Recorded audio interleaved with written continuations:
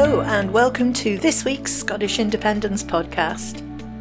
I'm Fiona McGregor, and with my Indie Live podcast team colleague Marlene Halliday, we're going to be looking at the economic case for an independent Scotland. The Scottish Government has just published the third in their series of papers, Building a New Scotland. We've been talking to Ian Stewart and Tim Rideout of the Scottish Currency Group, asking them for their opinion. Ian Stewart is retired now, but he was a senior banker in RBS, so he brings a lot of very hands-on experience to these discussions, and he's part of the Scottish Currency Group as well. Tim Rideout set up the reservebank.scot website. He's set out there all the steps that would be needed to set up a Scottish currency. He's also part of the Scottish Currency Group. You're also going to hear the First Minister's voice on this. She wasn't part of our interview. We have used clips from the press conference that launched the paper. And the first of our two guests to speak is Ian Stewart. Here we go.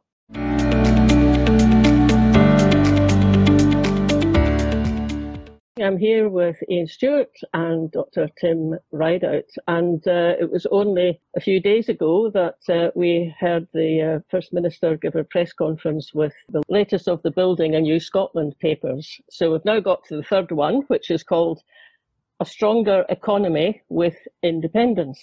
This is not a choice, as it was often framed as in 2014, between certainty on the one hand and uncertainty on the other hand. The future is inherently uncertain. The question for Scotland is, how do we best navigate that uncertainty?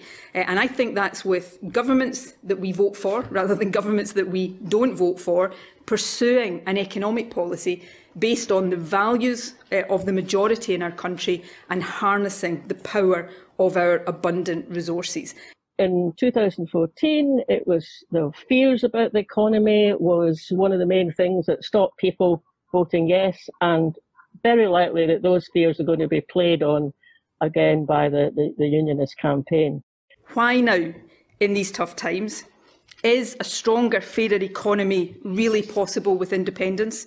What currency will we use? How will we deal with any debt and deficit we inherit? How can we protect trade across the UK if we are back in the EU? We've got this report, and Ian's just been telling me that he spent part of the morning reading it. I don't know if you managed to get to the end, Ian, and it's long. It's long. What are the positives to take from the report? Where has it moved on from previous statements? I think it's an excellent paper overall, with some really innovative proposals that would transform Scotland for the benefit of all living here, in my opinion. I mean, there are initiatives like the green hydrogen production, which they estimate could produce up to 300,000 new jobs in Scotland using our low-cost renewable energy. The carbon capture proposals, which would benefit the whole of Europe, not just Scotland. The green electricity that they see us using for the benefit of ourselves as consumers living in Scotland. As we all know, a large percentage of our electricity bills is down to the cost of production from gas, which is really England relies on that. Scotland doesn't. We produce our electricity from green renewables. There's also other aspects beyond the sort of currency issues that we're here to discuss, because when you read through the whole paper, which Marlene, I did finish actually, covers things like labour laws in an independent Scotland, and even change of corporate governance, which is quite an important factor because the UK has failed to change corporate governance over decades. And all that leads on to what Nicola proposes as a fairer and more socially just society. As in any democracy, different governments will make different choices. But in this paper, we set out some of the opportunities that the economic powers of independence will open for us. For example, with powers to reform the energy market, we could ensure that our renewable resources deliver security of supply and lower costs while also tackling the climate emergency. We could ensure fairer work, European-style labour market policies in place of Westminster anti-trade union laws can bring government, business and trade unions together in a social partnership underpinned by greater worker involvement and stronger collective bargaining. This is the kind of approach increasingly championed by organisations like the OECD as the best route to high-wage, productive economies that are sustainable and more inclusive. With employment law powers, we could do more to tackle the gender pay gap and age discrimination, ensuring, for example, that young people receive the same minimum wage rate as everyone else.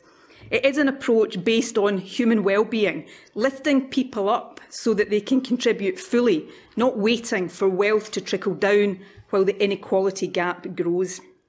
With independence, we can rejoin the EU and be back inside the world's biggest trading bloc.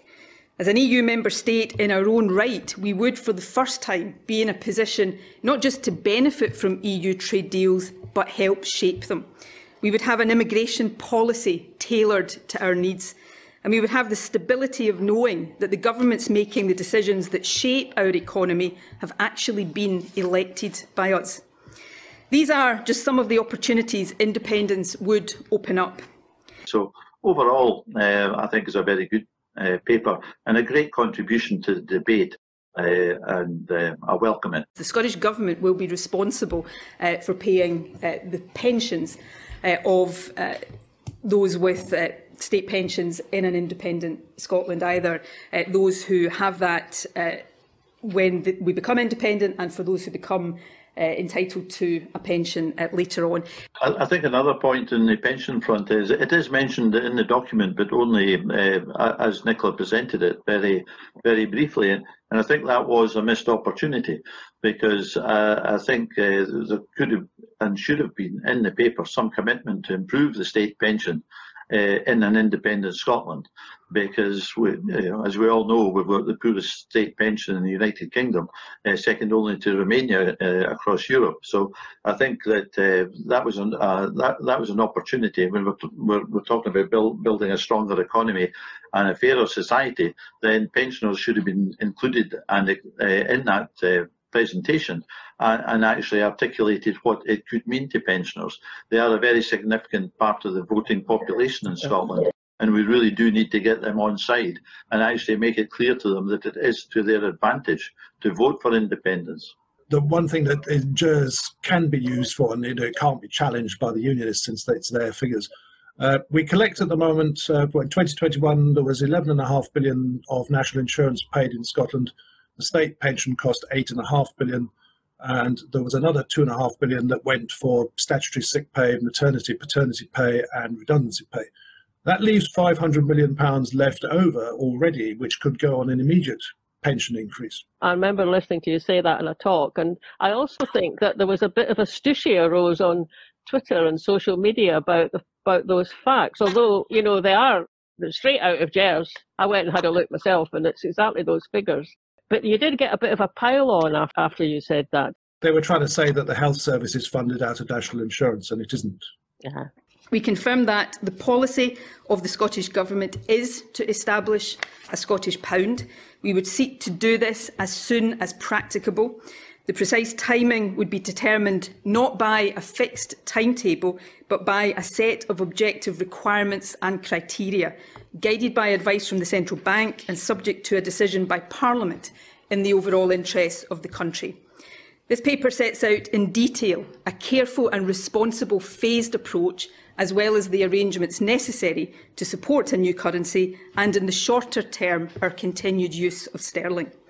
From the Scottish Currency Group's sort of perspective, the currency proposals in this report are what let it down.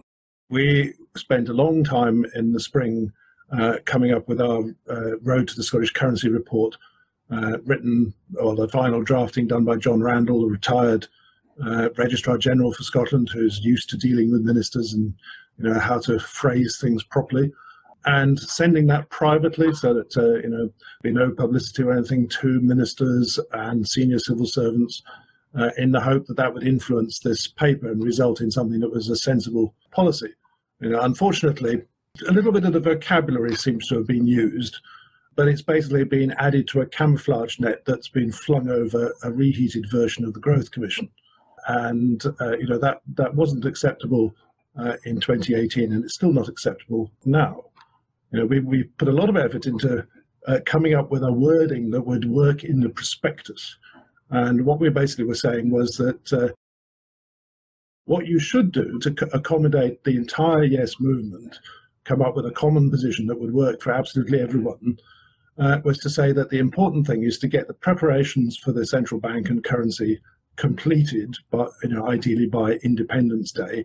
And that means things like a payment network for the Scottish pound, getting the banknotes and coins printed and manufactured, setting up the central bank, having the basic staff in place and an office and things like that, the IT system and so forth, in order to ensure that the post-independence government, which is probably going to be a different government, maybe it's still SNP, but we're talking about 5 years in the future, so there'll have been another election between now and then, in order to ensure that that government has the choice to introduce the new currency as soon as practicable. Obviously, I was the author of As Soon as Practicable back at the April 2019 SNP conference, and I use that deliberately so that it's not specific.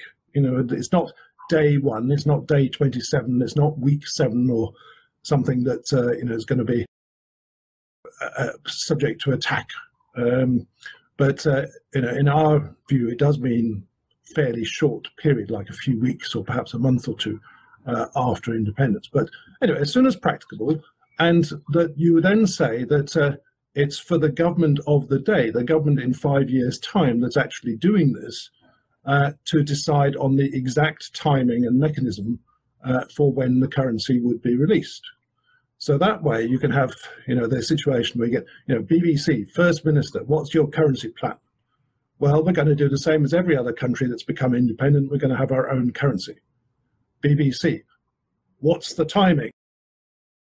First Minister, well, I can't possibly say what the timings are 5 years in advance. That would be silly. It's up to the government of the day, which can see the circumstances and take the advice of the central bank and listen to the views of Parliament and the MPs and the public to decide exactly how this is done. End of discussion. So the First Minister, when she was in that press conference, she did use that phrase, didn't she, as soon as practicable? We would seek to do this as soon as practicable. Yeah, so what's the difference between what you're meaning by it, how she's using it? The trouble is that the report also says, it's got things like, there's a paragraph near the front of the currency section where it says, in the early years of independence, we will carry on using sterling. And it is years plural, and it is early years of independence. So this means after Independence Day. So we've probably had a 2 to 3 year transition period already between a vote and Independence Day. So we're talking about going to carry on using sterling maybe 2 or 3 years after we had the referendum, and for years plural after that. So that's not as soon as practicable.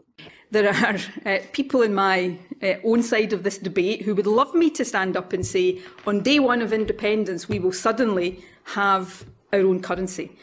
That is not possible.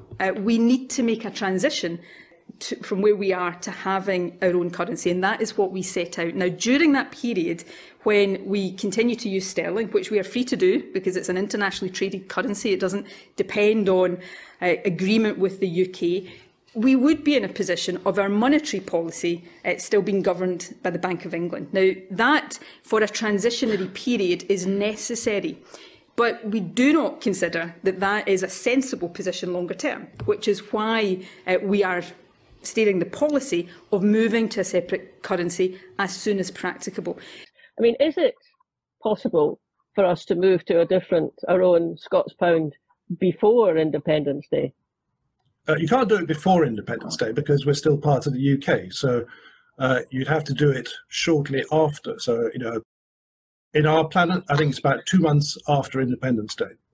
I listened to you going through that whole timeline, and compared to what you can pick up in other parts of the mainstream media, it's just amazing hearing that. But it's also not that unusual, isn't it, for a country? It doesn't need to take that long to set up their own currency.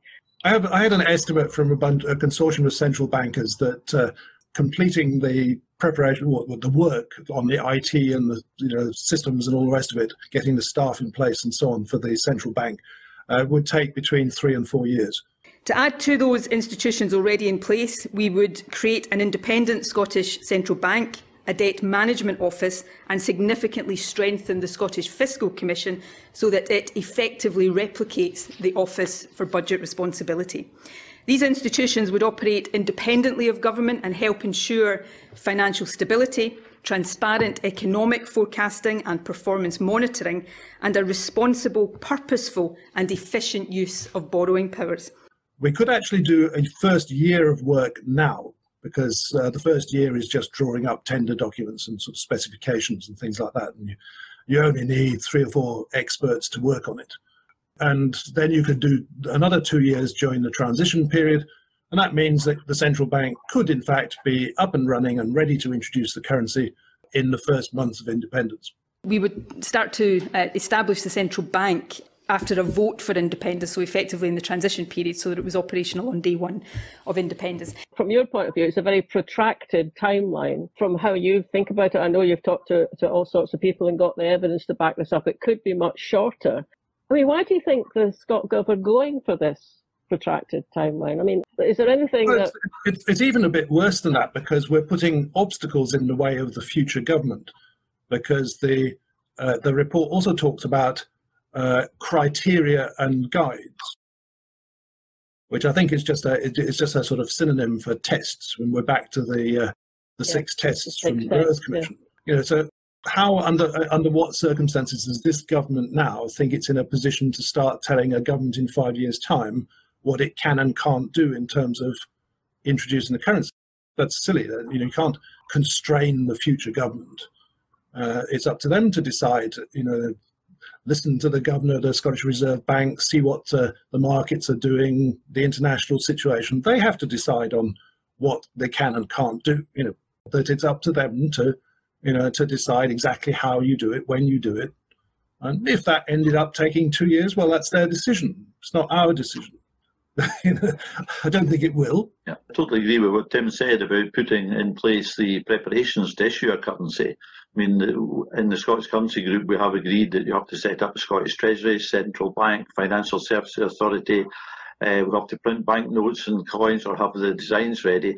And importantly, we actually have to engage with the payment systems, both international, and set up our own domestic payment system, because 95% of domestic payments are electronic. And these things cannot be set up overnight. That requires a lot of project management and a lot of technical people involved in that.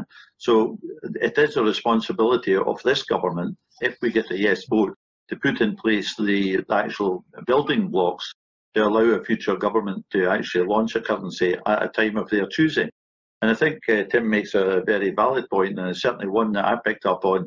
In fact, it's referred to in the actual in the report itself, that these are the proposals of the current Scottish Government. The reference to current implying that they recognise that it will not necessarily be their government that will make this decision.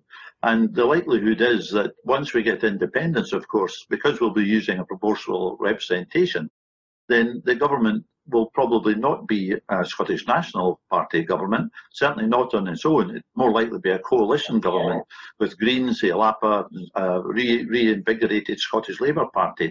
The deficit and debt an independent Scotland will start out with will be derived from and influenced by the overall UK position. In the case of debt, it will also be determined by negotiations that follow a vote for independence. As was established in 2014, Scotland would not have legal responsibility for UK debt. We do, however, in my view, bear a moral responsibility. Certainly, I was very concerned to see that the paper actually puts an obligation on an independent Scotland to accept part of the UK debt. I see that as very totally unnecessary, and even if we ended up in that place, you should not start negotiations by accepting that you're going to take on that liability. It's a very weak position to take. Well, we have no obligation under, as I understand it, international law to accept any part of the UK debt. We're an independent country. We didn't incur any of that debt in our own right. If you start off accepting it, does that not mean that so that you also, it follows on from that you also get your share of the assets? If you look at the Treasury paper published in 2013, because the UK already at that time of the previous referendum issued a statement about what they saw happening. And in international law, there's there's two models. There's what's called the continuing state model, and then there's the state disintegrates, and you have completely new states for everything. So when the Soviet Union disintegrated, the Russian Federation was the continuing state, and then everybody else was a new state. So Russia took the UN seat, and it took the debts of the Soviet Union, and it took all the assets like military bases abroad, embassies, and things like that. And then everyone else got what was in their country. So that's the normal continuing state model. When the UK Treasury issued its statement, they said they were going to take the continuing state model by which they kept all the assets, the UN seat, embassies, military bases, the Falklands, and all of that sort of stuff. But they would then apply the dissolution model to the liabilities, so that Scotland would have to take a share of the liabilities, but not the assets, which obviously that's having your cake and eating model. How would you approach negotiations, and what would you say to them? What I would say is we go with the continuing state model, which is what they want. We don't need the basement of the British Embassy in Washington and get our own embassy. The one exception that we will make is we will take off their hands the enormous liability of the UK state pension system. And so we, as of Independence Day, for everyone who is domiciled in Scotland on Independence Day, the Scottish Government will take over the state pension lock, stock and barrel, possibly civil service, military pensions and things like that as well, just for simplicity. And in return for that, they get to keep the national debt. In light of that, and indeed our desire for strong future partnership between Scottish and UK governments, we would seek a fair settlement on both debt and assets. Now, given the turmoil engulfing the UK's finances at this time, it is not possible to make an estimate of our starting fiscal position, though the IFS has suggested that in 2022-23, Scotland's deficit is likely to be similar to or lower than the UK's. GERS is complete rubbish in terms of what the finances of an independent Scotland are going to be, but I expect that we would probably end up with a deficit in the first year or two of maybe between 8 and 10% of GDP. We reject austerity as both morally wrong and economically counterproductive. Further, we do not accept that austerity is necessary in a country as wealthy as Scotland and with our abundance of resources. It is ultimately the creation of a sustainable, inclusive economy that delivers fiscal sustainability. Neither austerity nor tax cuts for the wealthiest will deliver that. It will come instead from investment in people and infrastructure. And GERS, which I know everybody's very fond of the GERS publication, bears this out. Even if you exclude oil revenues from Scotland's balance sheet, the revenue that we currently raise in Scotland is already sufficient to cover all day-to-day devolved expenditure, all social security expenditure, including the state pension. Scotland can already pay for all day-to-day devolved expenditure from current resources. She was using figures from, I think the evidence for that comes from the GERS figures. So I suppose if you can prove it with GERS figures, which tends to underestimate our economy, then that's a pretty good place to start off with. So do you think she's right in what she said about that? The tricky bit there is in devolved responsibilities, because if we're independent, we don't have just devolved responsibilities. We're going to have to pay for the Ministry of Foreign Affairs, Ministry of Defence, and all of those things which we currently don't do. The Holyrood Parliament has a balanced budget, so its income equals its expenditure for what it does. But as I say, we've got to add on the things that we don't do, and we've got a lot of setting up to do. I mean, I've done some estimates, so we probably need about 35,000 new civil service jobs, which that's nice, well-paid jobs, which can be properly divided up around the country, so that.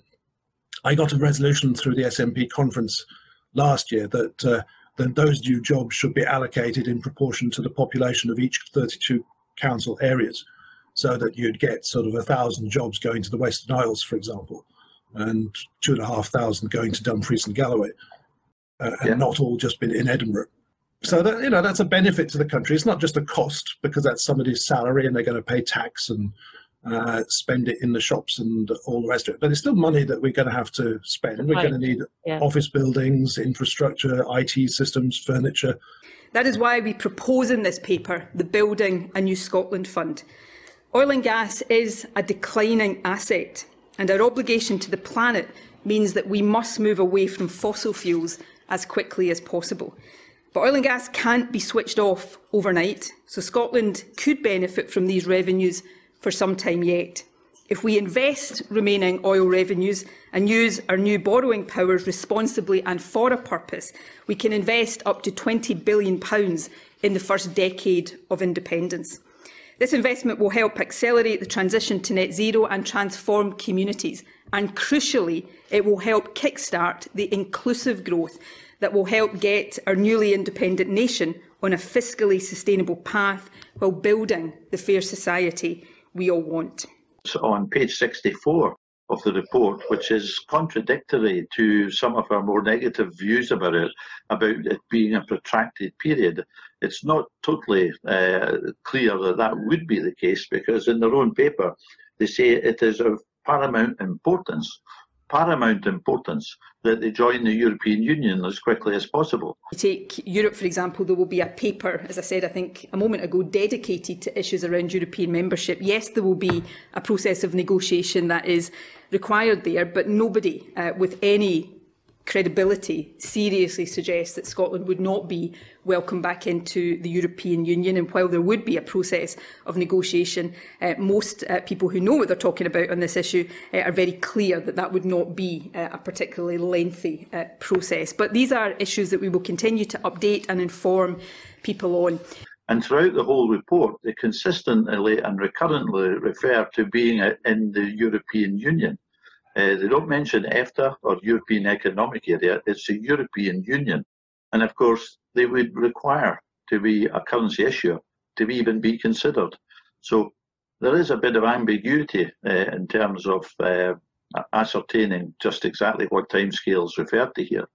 About just picking you up on having to have a currency before we'd even be considered. We could engage with the EU. We could start on their formal, they've got a whole set of chapters that you formally work through to move towards being accepted into the EU. That can all go ahead even without a country having its own currency. So, there could be a kind of dual process, so it wouldn't happen until after independence. But there is nothing that would stop an independent Scotland or any country applying to join or rejoin, in our case, the EU, before we have our own currency. Clearly, the negotiation around rejoining and the process of establishing our own currency would be processes that we would want to align. But the idea that we would have to have our own currency before we start that process of re-entry to the EU is not the case. So there could be a group of people working with the EU to work through and come up with a proposal to join the EU, which presumably then there has to be a referendum about. Commentators like Kirsty Hughes reckon that could be done in 4 to 5 years, which apparently is quite quick. But it doesn't mean you have to have your own currency in those 4 to 5 years, but you definitely would have to have your currency before you'd get accession. Yeah. So there could be a kind of parallel set of negotiations going on or work going on, couldn't there? I mean, I would hope the discussions are taking place right now in terms of an independent Scotland joining the EU. I'd be very disappointed if that wasn't the case. But whatever discussions take place now or at some time in the not too distant future, we still would have to be a currency issuer in our own right. We want these processes to be as short as possible for obvious reasons, and have confidence that they can be short periods of time. And I would repeat a point I've already made. There is no other route back into the EU other than Scotland being independent. So yes, there will be a process that we have to go through to achieve that, but that is compared to the alternative of a permanent existence outside the EU, which is what we will have if we remain part of the UK. What do you think about it as a strategy? This one paper at a time, revealed, a little bit revealed, another bit revealed. I think it's a necessary part of the process. I think the paper itself, as I say, overall it reads very well. I was interested listening to Call K on Radio Scotland today, that she was asking for comments from the listeners as to whether Nicola had convinced them about independence from the paper that was issued yesterday. Now, at that time this morning, I was halfway through reading the 110-page document. My wife did actually text into Call K, and it was read out. How many of your callers have actually read 3 pages, never mind the 110 pages of this paper? So, people are passing comments on something that they haven't actually read, not even in summary, never mind in detail. So I think, it's a 110-page document. It's a good paper. It's a great addition to the debate. But you've got to ask yourself how many people, apart from political nerds and the press, are going to read it in total. And I think that's a big challenge for any political party, and particularly for the SNP as we move to independence. I did a check with my 2 daughters regarding what they thought they could get out of a 110-page document. And needless to say, neither of them said they would even consider reading a 110-page document. And when I mentioned about availability of information on Facebook or in the newspapers, they both said that nobody under 40 reads newspapers nor actually uses Facebook. Their assessment was, for Nicola and the SNP and the Yes Movement to get messages out there, we need to be much sharper, much more punchy. That's something we'll have to think about as we move into the referendum, how to subdivide this and put it into punchy straplines that are going to have an impact on a generation that, by and large, is very pro-independence anyway. It's the folk, over 65s that are still unconvinced. So maybe since we're the ones that are on Facebook, I didn't realise it was just more or less my age group. I did a little survey yesterday, so after the press conference. So I'm in a WhatsApp group. It's a Yes group. I was saying, I think there was a few open goals left there, and could have said this, could have said that. Yeah. And so one person came on and said, well, she finds those press conferences really useful because she sort of says, she says, look, I know I understand, I want Scotland to be independent, but I'm not too much up into all the things it might have to do. So if she listens to a press conference like that, her own experience was she just learned something else by listening to it and thinks, I didn't know that. And I went, well, okay, that's a good, that's a good outcome. And someone else in the WhatsApp groups came in and said she thought it was quite a good idea to leave open goals. She says, okay, maybe they didn't do it deliberately, but, because by the end of a press conference, what lines the unionists, the usual suspects in those press conferences, you kind of you hear what they're coming up with, and it tells you, where they're going to go with it in a campaign. And I thought, okay, I suppose that's fair enough. Though I also think we know where they're going to go with it in the campaign because they've been coming out with this stuff for the last 8 years. What do you think about this whole strategy of, a set of papers coming out one after the other? Do you think that's going to do what we need to get us to a yes vote? I'm not convinced. I'm probably one of the few people that read the white paper in 2014, which is about 600 pages or something. Then there was a general view amongst people that that was ridiculously too long, and we didn't want to do that. So we've decided to do 10 papers of 110 pages each, which means we're going to come up with something that's twice the length of 2014. So, as Ian said, I think nobody's going to read them. After something like 50 talks around the country, I think there's really just 4 or 5 questions that people want the answers to, and you can do it. I think there's going to be no movement in the opinion polls until we just decisively answer those questions. The questions are, what currency are we going to use? The answer is we're going to have our own pound as soon as practicable after Independence Day. What's going to happen to the border between England and Scotland? Well, it's going to be exactly the same as the border between Northern Ireland and England. So whatever that ends up as, then it's going to be the same for Scotland. So there will be some sort of checks. You won't have to show your passport, and that's the way it's going to work. What's going to happen about pensions? Well, we're going to take over the state pension, lock, stock, and barrel. Things like the Scottish Health Service, Police, Fire Service, whatever, they're already Scottish pensions run by the Scottish Government. Same with the councils. So then that just leaves the private pensions and the UK Central Civil Service and Army to resolve. What's going to happen about Europe? Well, we can rejoin the EEA and EFTA as of Independence Day, which gets us back in the single market, solves the problem of access to the EU market, gets some ferries up and running that go direct so we don't have to go through England. And we will then negotiate with the EU. We'll see what happens at the end of those negotiations when you have to put it to a referendum, which is required by the EU. And we may or may not decide to join the EU. We might decide we quite like the Norway position and we're going to stay in the Norway position. That's really all you have to answer. You don't need 1,000 pages to answer that. We certainly do need to keep it simple.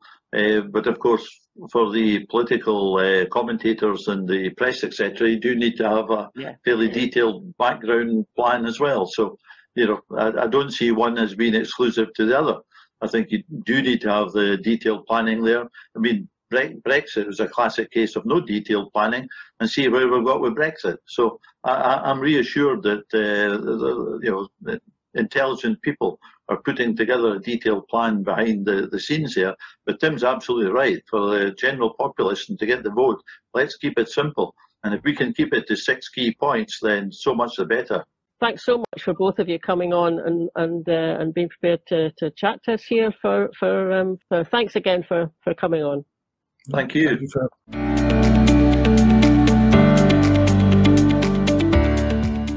That was a fascinating discussion, wasn't it? You got Ian and Tim directed right into the heart of some of the main questions in this whole debate. I mean, the two that stuck out for me in particular was whether we still have these 6 tests or not, because Ian Blackford in the Opposition Day debate just last week referred to 6 tests. The First Minister was a bit vague that there would be tests and criteria, and Tim and Ian are adamant that there shouldn't be. Certainly not as defined criteria to be met. It did seem during the launch that still part of the thinking, but less of a criteria, more of a guideline, a bit more room round about them in terms of when they might, how much weight's giving to them. I certainly got that impression, but goodness, I mean, I'm no economist, so. No, it certainly seems logical that you should have some criteria against which to decide if you're ready to go to the next stage of your plan or not. Tim first came to notice, really, didn't he, when he was at one of the SNP conferences, and he took the 6 tests apart. He just blew them out the water. Test 1, deficit and debt. Well, as has already been said this afternoon, we don't have any debts, as that's not allowed at the moment. And if we borrowed 12 billion a year for 15 years, we would just reach the average debt level of an EU member country. So where's the problem that this test addresses? Test 2, a credible central bank. The job of a central bank is to issue and manage a currency. If there is no currency, it's not a central bank, and it can't be credible. So this is a catch-22 test. Test 3, does it meet the needs of the people and business? The only difference is the picture on the banknote and a new name. Your wage is the same, the prices in the shops are the same, it's all voluntary anyway. So why would it not meet our needs? Reserves, test 4. Seriously? The test is also irrelevant, as the new currency will not be handed out for free. Every new note issued has to be bought with sterling handed in to the equivalent amount. The currency actually starts automatically with 100% reserves. That could be 50 billion. That's 5 times what Finland has, and it's actually more than the 55 billion US dollars that the Bank of England has. Test 5, does it fit our trade patterns? 50% of food and drink goes to the EU, 6% of whiskey goes to the UK. If you know what this test is about, send me an email. Test 6, have we decoupled from the UK business cycle? We certainly should ditch UK mismanagement, but we never will do that by using sterling and having our policies decided for us in London. The only way to decouple is to have your own currency. So to conclude, and slightly misquoting Macbeth, If 'twere done, then 'twere best done quickly. He's probably responsible for them disappearing from the discussion. Have they really disappeared? You know, that the paper doesn't make it very clear, I think. If you don't refer to any sort of guiding principles about when the shift over to the currency might happen, then the unionist press pile in on you. If you come up with something that's far too rigid, they also pile in on you. So, I can see that it's a hard thing to judge how to put it when you're launching it. And, it would certainly be a mistake in the terms of First Minister or the Scottish Government to tie themselves into something that's too specific, no matter how much they're pressed. I mean, you could see, that in that launch, there were certain sections of the press who were there who were pushing to get something more definitive said, and she was not doing it. The other main discrepancy, and it's probably as a result of that lack of clarity about what happens when, is the timescale. How long does this take? And you've been doing some research, haven't you? And we've got a lovely little summary of what we think is the most likely timescale. I enjoy putting it together.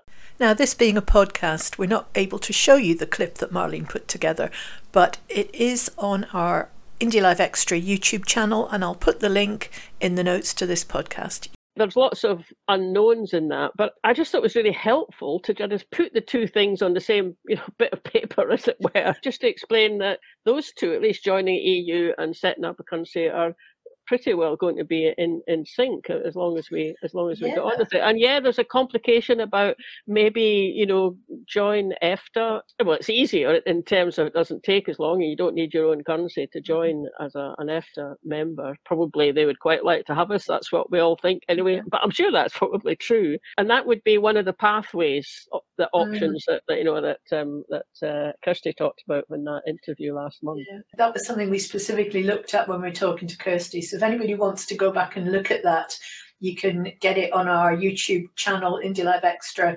I wasn't expecting them to dovetail just quite as well as they did. That was quite impressive, the way they came together like that.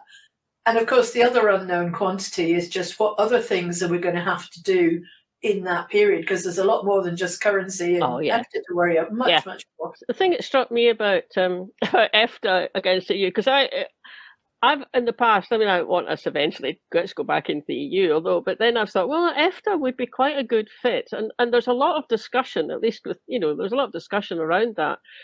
Yes, we could get in, more quickly, but if we do that, we'd be in there and we'd still be using sterling.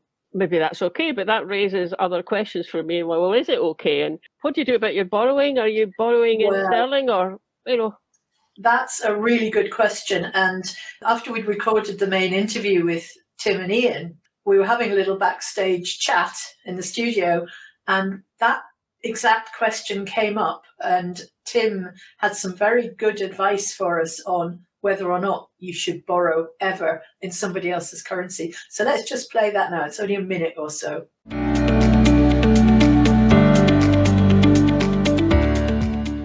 Thing that caught my eye that I was hoping you would ask, and I thought it's not really relevant, but was Douglas Ross trying to imply Scotland's going to become Venezuela. Quite a leap, isn't it? Yeah.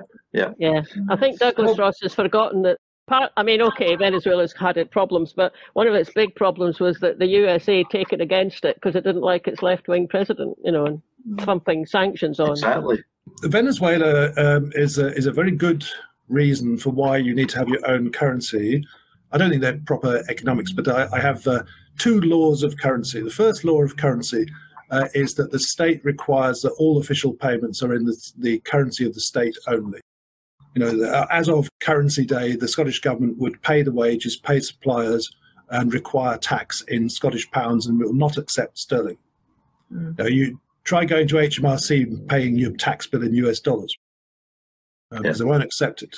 So that's the first law of currency. The second law of currency is never borrow somebody else's. And that's one of the problems with sterlingization. If we spend years sterlingized, we're borrowing sterling, which is a foreign currency. And that's how Venezuela gets into trouble, because they go and borrow US dollars to finance imports. Yeah. Did Sri Lanka not do that recently as well? They borrowed foreign currencies, usually dollars, Turkey's the same thing. They've got massive dollar debts. So don't do it. Yeah. Important message. We'll get that in the programme. Put that out. Don't do it. Yeah. Okay, great.